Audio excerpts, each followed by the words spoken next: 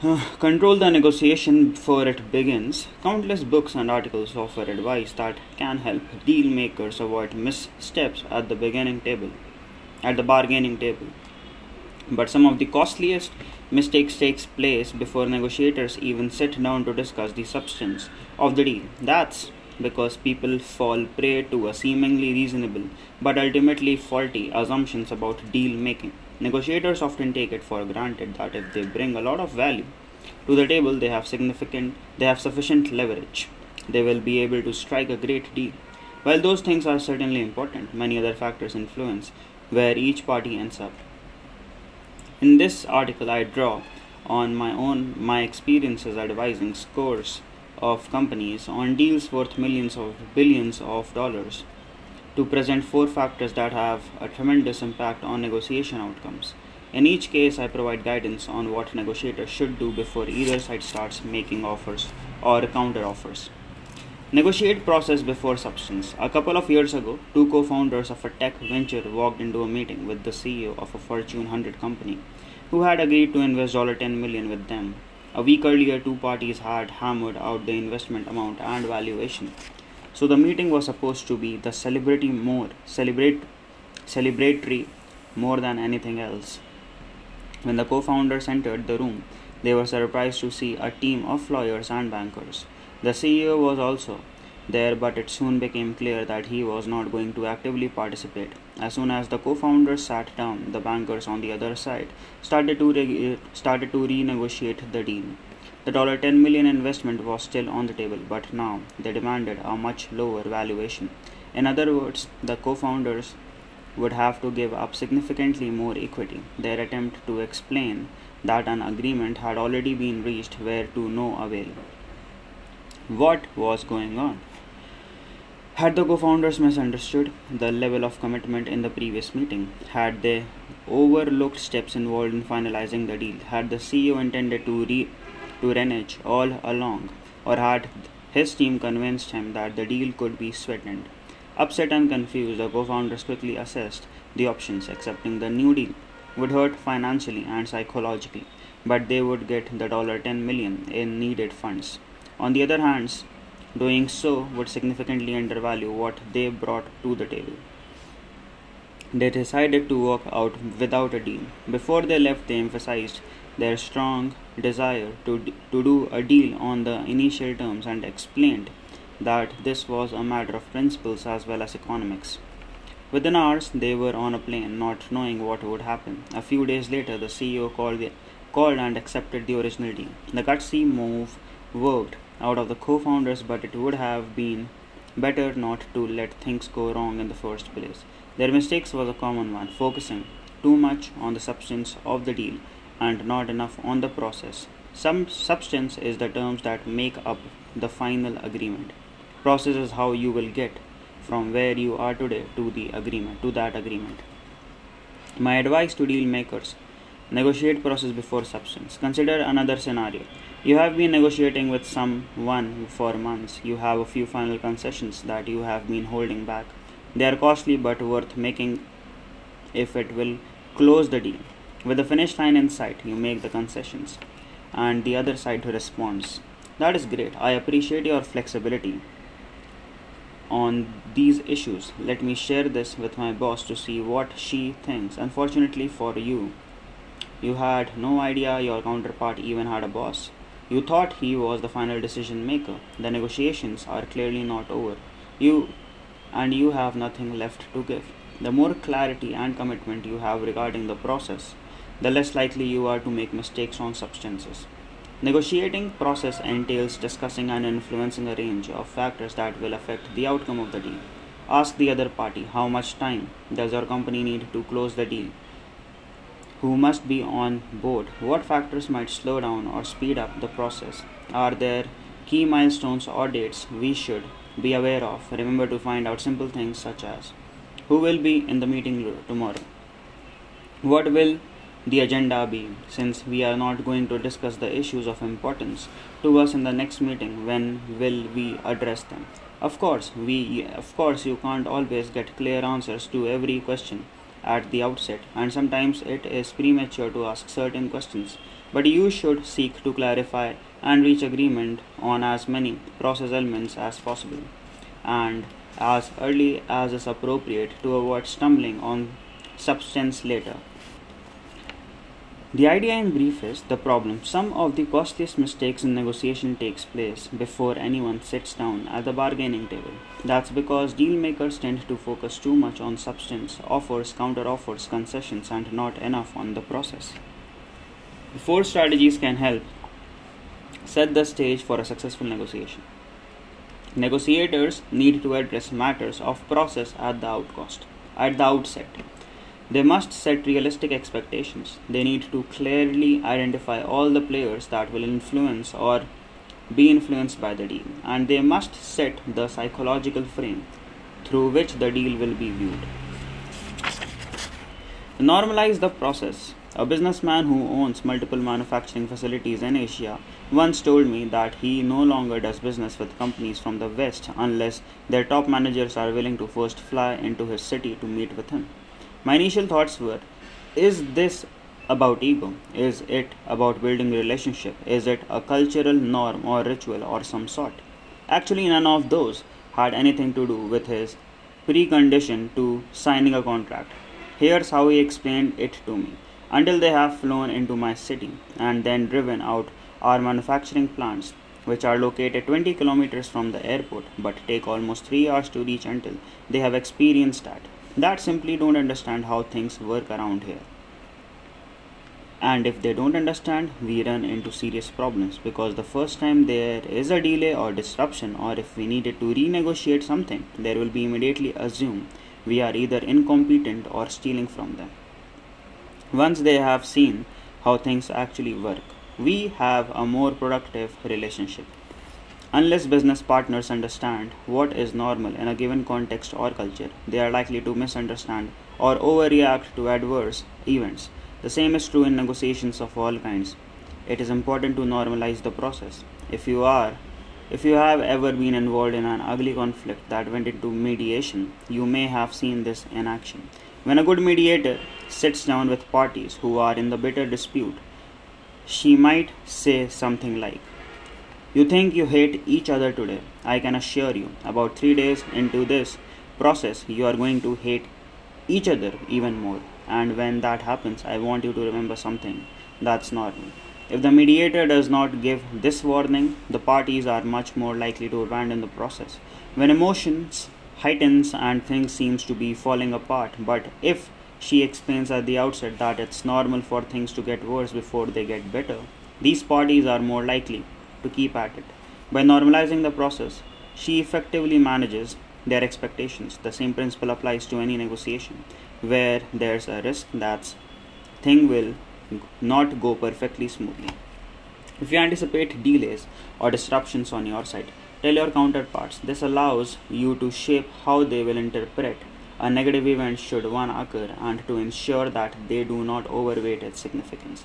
You will have a much harder time trying to influence their perceptions or win back their trust after something goes wrong that they did not expect. Normalizing the process entails discussing in advance any factors that might cause the other side to question your intentions or ability or to doubt the likelihood or a successful outcome. You might explain typical barriers that need to be overcome, moments during the process when it's common for parties to feel anxious or pessimistic, events that might delay progress, and the difference between the disruptions that are commonplace and easy to resolve, the ones that are more serious. Encourage the other side to do the same for you. People often hesitate to discuss what might go wrong because they are focused on presenting themselves and the merits of the deal in the best possible light. This is especially true in certain cultures and in contexts where competition is fierce. Your counterpart might be thinking, why should I talk about problems if my rivals are pretending things will be great? That's understandable. If other parties think that mentioning a potential disruption could cost them the business, or that you will use it as a lever to extract greater concessions, they are unlikely to be truthful. To encourage people to be open about problems, make it safe for them. Explain that you are experienced enough to know that every deal and relationship is likely to encounter difficulties and disruptions, and that you want to learn more about the specific risk factors that might play a role in this case. And if you can signal or commit to having no intention of holding those factors against them, you have a better chance of reaching an understanding that works for both sides. Map out the negotiation space. Some years ago, a client of mine was preparing to sell his stake in a company that was jointly owned by four entities. The owners had been squabbling for many years. It was clear that the asset would need to be consolidated under one party, or perhaps two who could get along. It was also clear that no one wanted to sell. However, there was little choice in the matter because one of the owners, Company X, was a much larger company with the power and the clout to push people out. It announced that it would buy out the other three. My client wanted to wait until Company X had bought out the other two owners before negotiating the sale of his shares. He figured that by being the last piece of the puzzle, he would be able to hold out for more money. When we met to discuss his strategy, I asked him to step back and map out the negotiation space. This consists of every party that can affect the negotiation, along with any party that will be affected by the negotiation. In my experience, a strategy that makes perfect sense when you are thinking bilaterally, that is about the relationship between any two parties in the negotiation, can suddenly become ineffective or even disastrous when you take a multilateral perspective. I encourage my client to evaluate the interest, constraints, alternatives, and perspective of all the relevant parties. One of the things we looked at was how much equity each party had and how much of the board each one controlled. The negotiation space, 1 by 3 of share. We then focused on the interest of each company. What exactly are the interests of this deal? How would you rank their priorities? The four parties had known one another for a long time, and my client did not have any trouble identifying what mattered most to each. Company X, for example, was concerned about three things, and its priorities were as follows: reputation. It did not want ties with any organization that could hurt its reputation. Control. It wanted ownership only in businesses where it had a majority of board seats. Money. It would want to pay as little as possible. But this was not as big as a concern as reputation and control. After delving into the perspectives of all the parties, we unearthed one more important bit of information. Company A was the least interested in selling and was already putting up a fight that could drag things out. When we put all these details together, it became clear that the last piece of the puzzle strategy would be unwise. Why? For Company X, control was a higher priority than money. To get control, it needed to buy either my client or Company A as soon as it made either purchase. It would control more than 50% of the board seats and hence the company for most decisions. Therefore, if my client were to last to sell, he would be negotiating with Company X after it had control. At that time, my client would be able to get paid only for his 1 by 6th share of the firm's equity. But if he were to sell first at a time when Company A was refusing to sell and was making things difficult for Company X, he could monetize two assets, his shares and his board seats. In other words, the last party to negotiate would have the least leverage and limited opportunities to monetize its assets. In the real world, you will never have as complete a picture as you would like, but you put yourself at further disadvantage if you focus too narrowly on the party on the other side of the table. You have to assess the perspective of all the parties that can influence or are influenced by the deal. Who has the ability to influence the person on the other side of the table? How might a strategy or actions of other parties change your alternatives? For better or worse, how does the deal affect the interest of those who are not at the table? How will this negotiation affect your leverage with future negotiation partners? If multiple parties are involved in the deal, does it make sense to negotiate with them simultaneously or in sequence, together or separately? Your analysis might suggest a change of strategy, that you should negotiate with a different party delay the deal or speed it up, bring others into the room, expand or contract the scope of the deal, and so on. Control the frame. The outcome of a negotiation depends a great deal on each side's leverage. The better your outside options are, and the more ways you have to reward or coerce the other side, the more likely you are to achieve your objectives. But the psychology of the deal can be just as important. In my experience, the frame or psychological lens through which the parties view the negotiation has a significant effect on where they end up. Are the parties treating the interaction as a problem solving exercise or as a battle to be won? Are they looking at it as a meeting of equals, or do they perceive a difference in status? Are they focused on the long term or the short term? Are concessions expected, or are they seen as signs of weakness? Effective negotiators will seek to control or adjust the frame early in the process. Ideally, before the substance of the deal is even discussed, there are three elements of framing that negotiators would be wise to consider. Value versus price. I have worked with many technology companies whose innovative products provide tremendous value for customers but are priced significantly higher than what their competitors are charging or what customers are paying for their legacy systems. While the high price is justified by the value proposition, salespeople often face immediate resistance when the potential customer learns that the cost will be 5 or 10 times the amount he is currently paying. Too often, the salesperson will hear something like, "You are charging 5 times what others charge. No one pays that much for this kind of thing." One of the most common mistakes salespeople make in those situations without even realizing it is to apologize for having high price.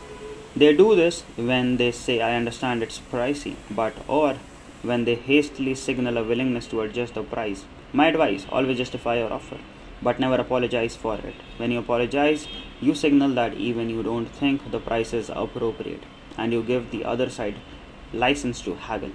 The entire frame of the negotiation becomes about price, when what you really want to discuss is value.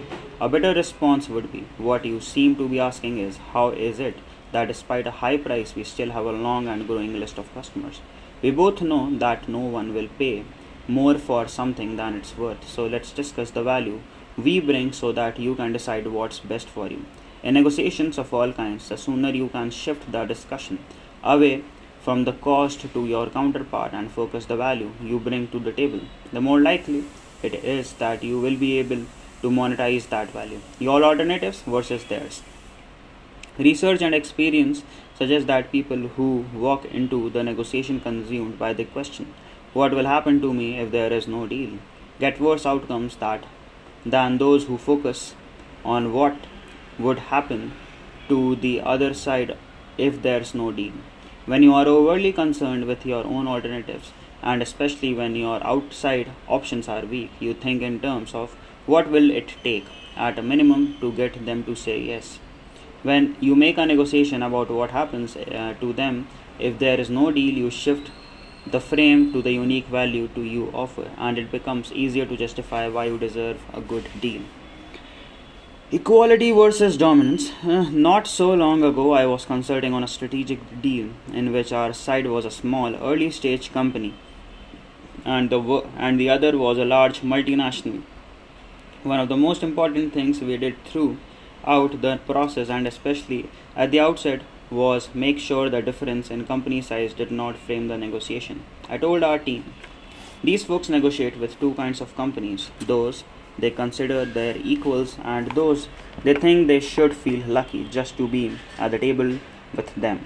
And they treat the two kinds very differently regardless of what they bring to the table." Over the years, I have seen many large organizations impose demands on their perceived inferiors that they had never required from those they considered equals. In this negotiation, I wanted to make sure our counterpart treated us like equals. To keep the dominance frame from taking hold, we started shaping expectations and perceptions at the very beginning, before we even considered the economics of the deal. For example, anytime our counterpart made a procedural demand, however small, that we felt that would not have made of an equal, we respectfully pushed back on it. Anytime they included a provision in the term sheet and that seemed one-sided, even if it would have even if it would not have been a costly concession. We redrafted it to a symmetrical, and throughout the negotiation we made sure they understood that although our firm was much smaller, we were equals in this negotiation because of the tremendous value we offered. While I'm not an advocate of nitpicking on minor issues, in this case we did so intentionally to help set the right frame. Negotiators can shape the frame in countless other ways and on many other dimensions. At the very least, you want to ensure that the psychological lens that takes hold respects the value you bring to the table. The Art of War, Sun Tzu posits that every war is won or lost before it even begins. There is truth to this sentiment in most strategic interactions. While it would be unwise for negotiators to minimize the importance of carefully managing the substance of a deal, they should make every effort to avoid the mistakes that can occur before anyone has even formulated an offer. By paying attention to the four factors discussed here, you increase your chances of creating more productive interactions and achieving more profitable outcomes.